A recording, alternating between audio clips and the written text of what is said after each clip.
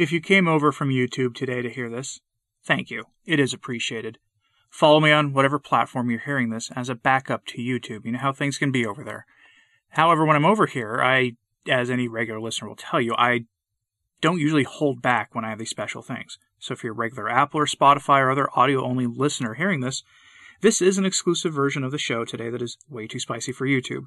The first half, this is a bit longer than normal. The first half is the exclusive part, and the second half will be the usual YouTube episodes. So you're not going to miss anything on that end of things either. But the news today that's too hot for YouTube is this. In Canada, one archdiocese is going to require the vaccine to go to Mass, and the unvaccinated will likely be reported to the government. And we also have some odd and similar news out of Vatican City that's getting talked about very badly by very good people. So we're going to go over both of that here today.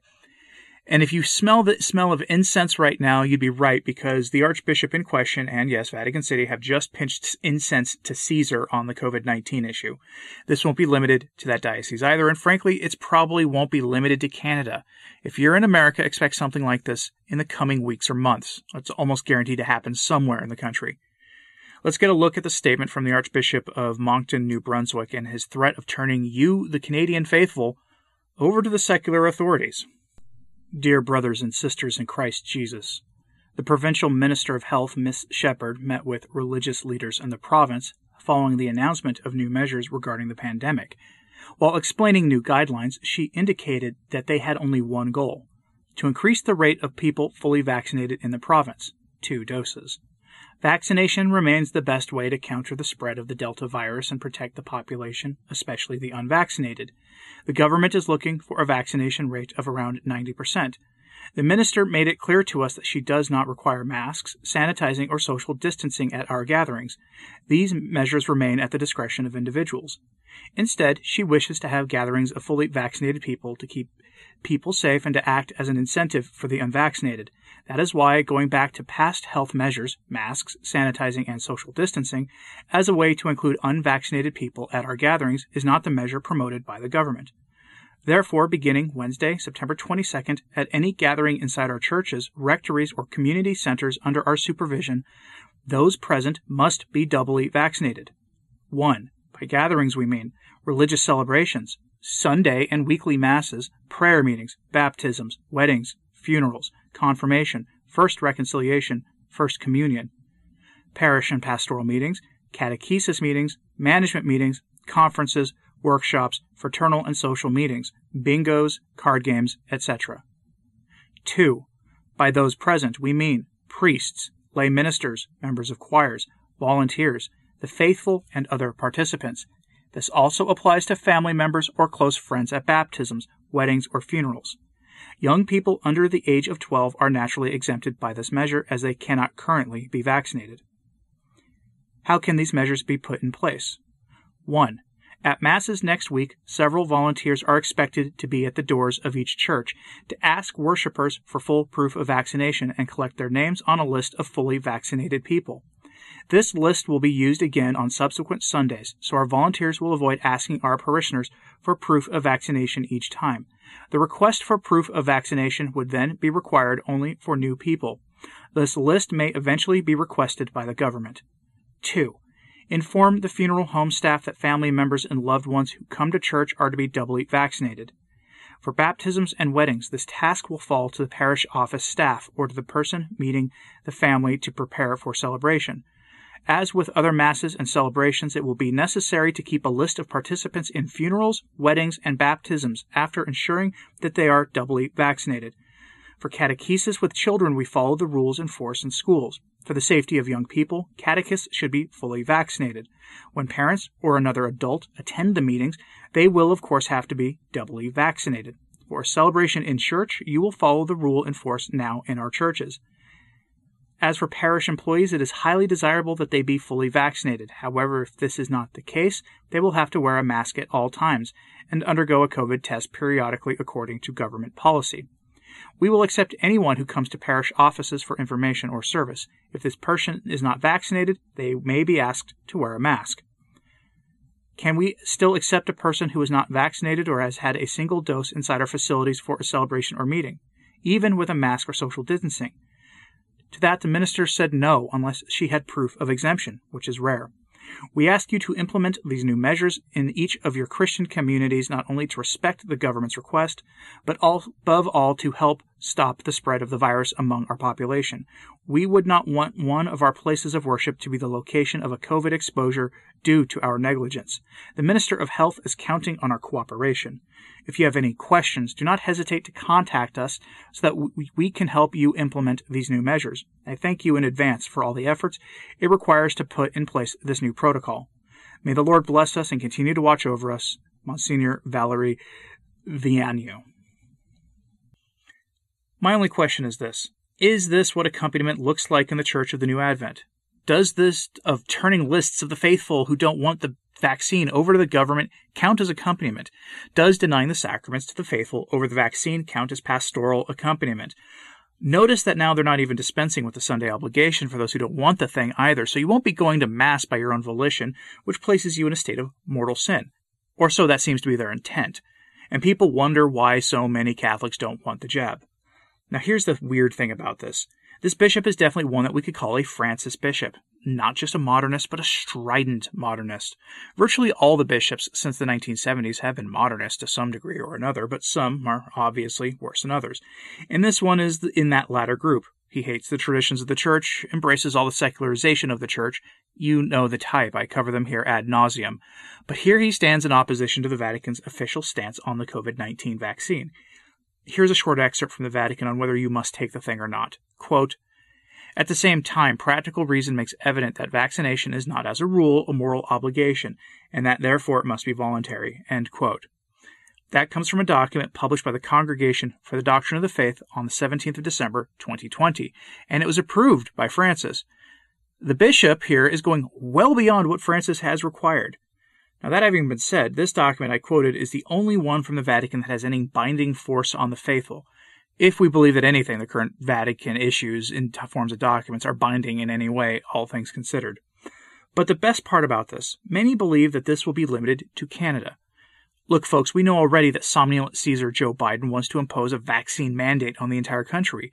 We know from credible reporting that the First Lady demanded that the U.S. government go full Australia on the population, essentially locking people in their homes and not permitting them to travel more than 3 miles from home, and imposing a vaccine mandate on every individual in the country.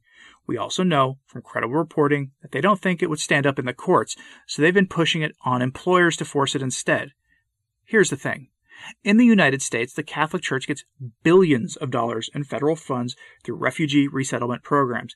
It would not take much for them to impose a vaccine mandate on all attending any function of any participating group in these federal programs, meaning anyone who goes to any function for a religious group, including worship or reception of the sacraments, would be required per administrative rule to get the vaccine. They could make that rule and it would immediately go to the courts, but we don't know what would happen after that. And it's probably coming to America unless something changes. And the impetus could simply be a bad flu or COVID season that leaves a lot of people dead from what the government will say is the virus. So expect that to start coming soon. That having been said, like I said already, this isn't getting limited to Canada. Diane Montagna reports this news from Vatican City. Quote, "As of the 1st of October 2021, entry into the Vatican is permitted exclusively to persons holding the Vatican Green Pass, the European Green Pass, or foreign green COVID-19 certification proving vaccination, recovery, or negative rapid molecular or antigenic test." End quote. Now, this is getting reported badly by a lot of good people. So let's be very abundantly clear. We can get into the Vatican for Mass just fine, but you cannot go to the museums or other things tourists and visitors would want to visit without either proof of having received the jab or proof that you got COVID and that you recovered in some way or received a formal and what the EU considers to be an acceptable treatment. I don't know why the Vatican is submitting to the EU at all, but okay. Now, is this a good policy? No, it's not a good policy, but we should report this accurately. But if you have not received the vaccine, you'll need to wear a mask, and they'll probably make you wear one anyway, even if you got the thing. And I'm not saying it's a good policy, I just want this to be reported as accurately as possible. Now, that having been said, the story out of Canada isn't done. More is certainly going to come on that front, because reportedly the Archbishop in this story has gotten a lot of pushback, but nothing will come of it. Keep an eye out for the story to get repeated in other dioceses around Canada, and watch for the first whispers of it to happen in America and beyond. We are currently ruled by malevolent morons, and frankly, there is little that they won't try in order to please Caesar and to keep his dirty silver coins flowing into their church coffers. Now, on to the YouTube regular story of the day. Thank you again for clicking over here if you did come over from YouTube.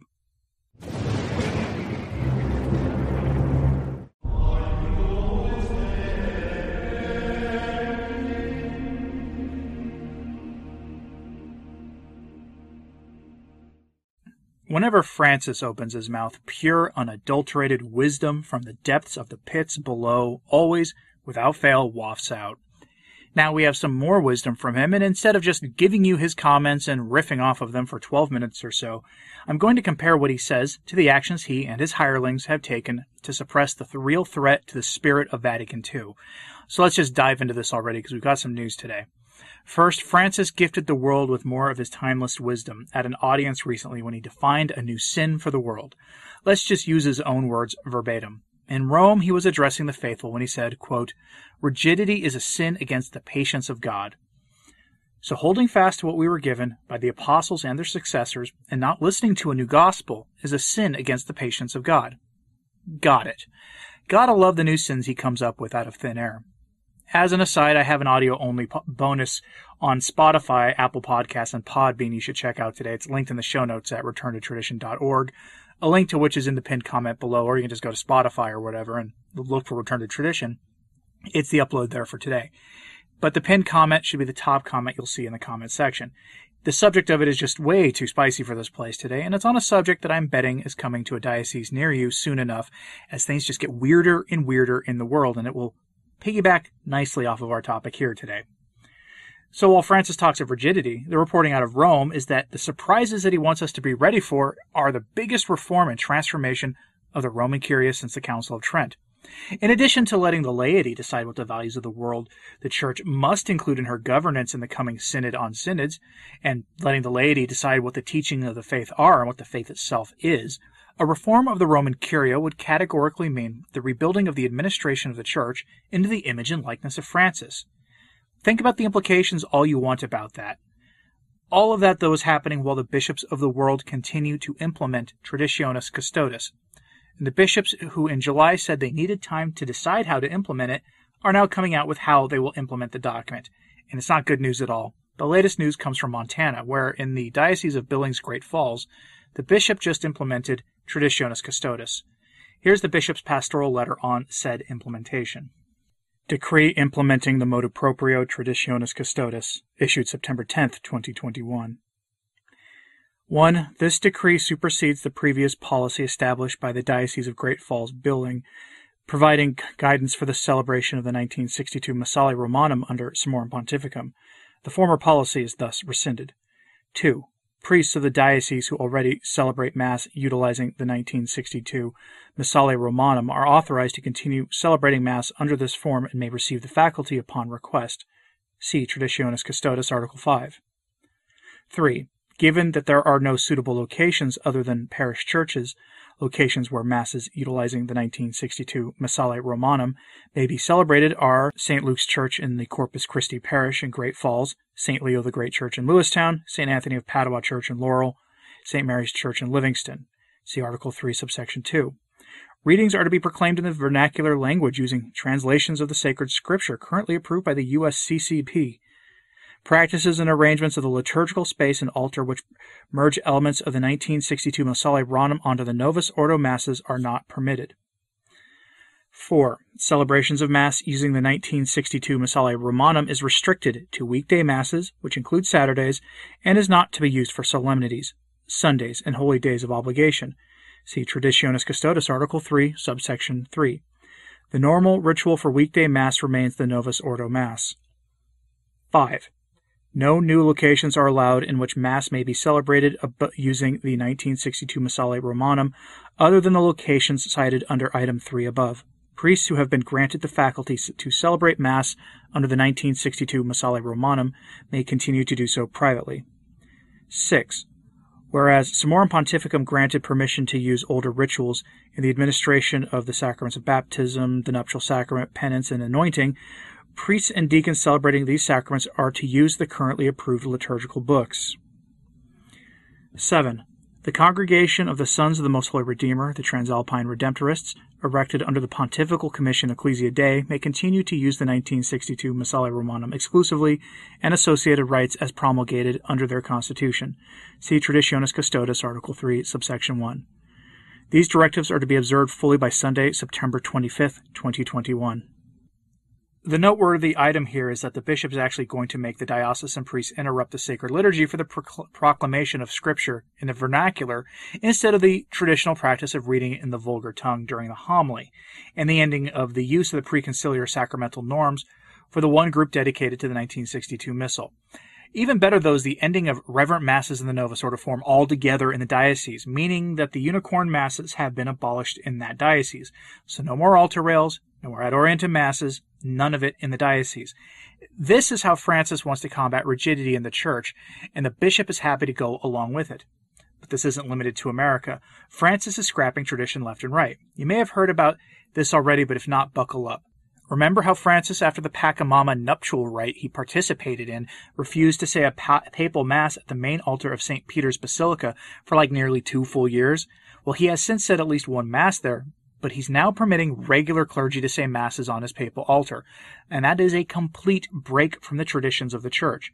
Diane Montagna on Twitter reported this, which comes from an outlet called Il Messaggero, an Italian news site that is protected by a paywall, so I can't really see the full article, but I do trust her reporting on it. Here's the scoop. Quote, as a result of the upheaval and chaos begun by #Pope Francis, for the first time a simple priest will celebrate Mass at the central altar of St. Peter's Basilica under Bernini's Baldacchino, which for centuries has been reserved only to popes. End quote. Now, some people will say, so what? Or, that's great, he's being so inclusive and accompanying. The thing is this, that altar is reserved for the Supreme Pontiff himself. No one else may use it. It's a sacred thing, and he just has no respect for that. Now, I know a few of you will say that is another sign that he's rejecting everything to do with traditional aspects of the papacy, including the titles, and maybe even his own claim to the Catholic papacy, in exchange for transforming it into something new. Who knows what's going on in his mind on this one, but this is something to be added to the long list of things to be concerned about with him. But this just builds on the central theme of his audience. You see, at that audience with the faithful, Francis really told us what he wants to do. He admitted that he wants to tear down the structure and institution that is called the Catholic Church and replace it with something new. He admits to wanting to build the ape of the church. At his audience, he said that we must, quote, overcome beliefs that hold back. And then he banged the table shouting, it may be necessary to change and overcome beliefs that hold back and prevent us from moving and walking together. End quote. Overcome beliefs that hold us back. Do you get it yet?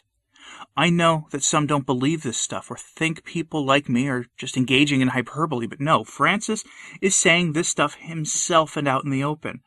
Believe him when he says things like this. He's telling you what he wants to do. And we must hold fast to what has been handed down to us, is what our response must be. We must cling rigidly to the traditions, to the beliefs of the faith. That is the only thing we can do in response to this, is to hold fast. Of course, Francis is the great agent of chaos himself in the church. He told people to go out and make a mess early in his reign, and he is doing it himself. Over at Commonweal magazine, professional Francis fanfiction writer and calumniator of parishes and the faithful who attend them, Austin Everett, has this piece celebrating the coming synod on synods that will, in his words, mark Christianity forever. Now that sounds ominous to me. I don't know about you. Headline: The Spirit in the Assembly, Preparing for the Synod on Synodality. Have you ever noticed that the modernists talk about the Spirit but rarely mention the Holy Spirit? Kind of makes you wonder, because if we are to know them by their fruits, as our Lord says, then the Spirit they're talking about is probably not the Holy Spirit. But anyway, Everett is going to give us the party line, and these days they're not hiding what they're doing anymore, so the party line is actually gives you an idea of what's going on. Quote, the most far-reaching event in the Catholic Church in my lifetime officially gets started next month. It is Pope Francis's boldest move yet. The historic shakeup that a church brought low by Ted McCarrick headlines and messes badly needs, and potentially the most transformative moment in Catholicism since the Second Vatican Council. which it seeks to embed permanently into the life of the Church. The 2-year Synod on Synodality, launched in Rome on October 9th and in dioceses worldwide a week later, is set to mark Christianity forever. Yet who knows what is even happening? A global process set to mobilize millions and transform the world's oldest and largest institution has so far registered as no more than a blip on the Catholic radar. Bishops briefed by Rome Synod Secretariat back in May have been mostly quiet about it, hiding behind cautious communiques buried on websites, awaiting details, fearful of unleashing forces and expectations beyond their command. So we begin with a paradox. The path to the 2023 Synod in Rome on the theme for a synodal church, communion, participation, and mission, is designed to engage every diocese, every bishop's conference, and every continental church body. It will unleash the biggest popular consultation in history. It will require, as never before, the assembly of the people of God in mass meetings, at parishes, and across dioceses around the world, who are being given the ability to imagine a different future for the Church and her institutions, in keeping with the mission she has received, in the words of the preparatory document released last week. End quote. And Iveray is right about one thing. It has largely flown under the radar for most of the faithful, probably because these days the faithful are living in a world where the sacraments were deemed not all that important by the Church when they closed our parish doors and didn't even offer confession or baptism in many places for the better part of one of the weirdest years in the last century. Plus, frankly, most Catholics are not as engaged in these things as you and I are, and that's important because you and I can go to these meetings in our dioceses and let the bishops know what it is that we think. But please, do it with respect. Even if you don't personally like the bishop, do it out of respect for his office, because if you come off as hostile out of the gates, you will be met with stony silence. Iveray is trying to rally the troops here to get them to go to these meetings, so you should go as well if you are able. Commonweal magazine is very widely read. Now, Iveray goes on to describe how the meanie trads want to take over the synods.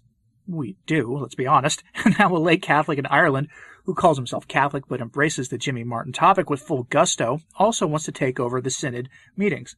He brushes that off to paint himself and Francis as the great moderate voices of reason.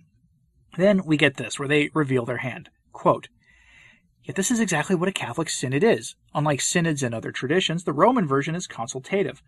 Final responsibility for discernment and the decisions that flow from it lies with the bishops and ultimately the Pope, who are assisted in their discernment by the body of believers, or so the theory goes. In practice, before this pontificate, any pre-synod consultation of the people of God was at best perfunctory, and the synods themselves were less exercises in discernment than confirmation of existing belief and practice. That has changed under Francis. Ever since his elevation, he announced that he wanted to proceed gently but firmly and tenaciously towards a synodal church. Francis has been shaking awake this dormant Catholic institution. Synods in Rome, there have been 4, are now pastoral, inductive, and dynamic. The discernment is genuine. Conversion happens, and change results, just as in the 15th chapter of the Acts of the Apostles. But the people of God has so far been mostly passive spectators. That is what this synod sets out to change." End quote. I always get nervous when people start talking about the conversion of the Church, because that's their aim here. And why not just call it a new Catholicism at this point? Led by the ever-changing whims of the laity who have been formed not by the Church but by the world. Getting back to Francis, though, at that same address to the faithful where he defined the sin of rigidity, he claimed that the coming synods were just a continuation of the process we see in the Acts of the Apostles. The 2-year process does not to gather opinions like a survey, but to listen to what the Spirit wants for the Church, being open to God, who is one of surprises. Yes, his God of surprises. But perhaps the most ominous thing he said to the faithful lay people in the audience about the synod was, "Prepare to be surprised and prepare for surprises." His idea of surprises frankly concerns me, and it should concern anyone watching. But that's the thing. Most Catholics will pay little attention, which is why I still say that we should show up to our diocesan and parish meetings and make sure to have the voices of the traditional faithful heard in all of this. Maybe your participation can mitigate the modernists just a bit. And you should participate because if you don't, literally people who are not members of the Church will participate. From the National Catholic Register's piece on this, quote, "For instance, the Synod's Vademecum, or handbook, presents a concerning concept of the sensus fidelium, on the one hand stating that the synod is primarily an act of the baptized, but then calling for the inclusion and even prioritization of the voices of non-Catholics and even non-Christians, with no clear indication how the contributions of those who belong to the Church will be distinguished from those who don't." End quote. The piece goes on to illustrate just how bad of an idea this is, because even the bishop of the Diocese of the Internet, Robert Barron himself, spoke out against it. Yeah, it's that bad of an idea because we're on the same side here. So please consider participating. I bet you never thought most of us would be on the same page as Bishop Barron on this, but that just seems to be how things are playing out. Let me know what you think about this synod and Francis's new declaration of the sin of rigidity that tries the patience of God, or the situation in Montana in the comments, please. And as always, please pray for the church. I'm Anthony Stein. Ave Maria.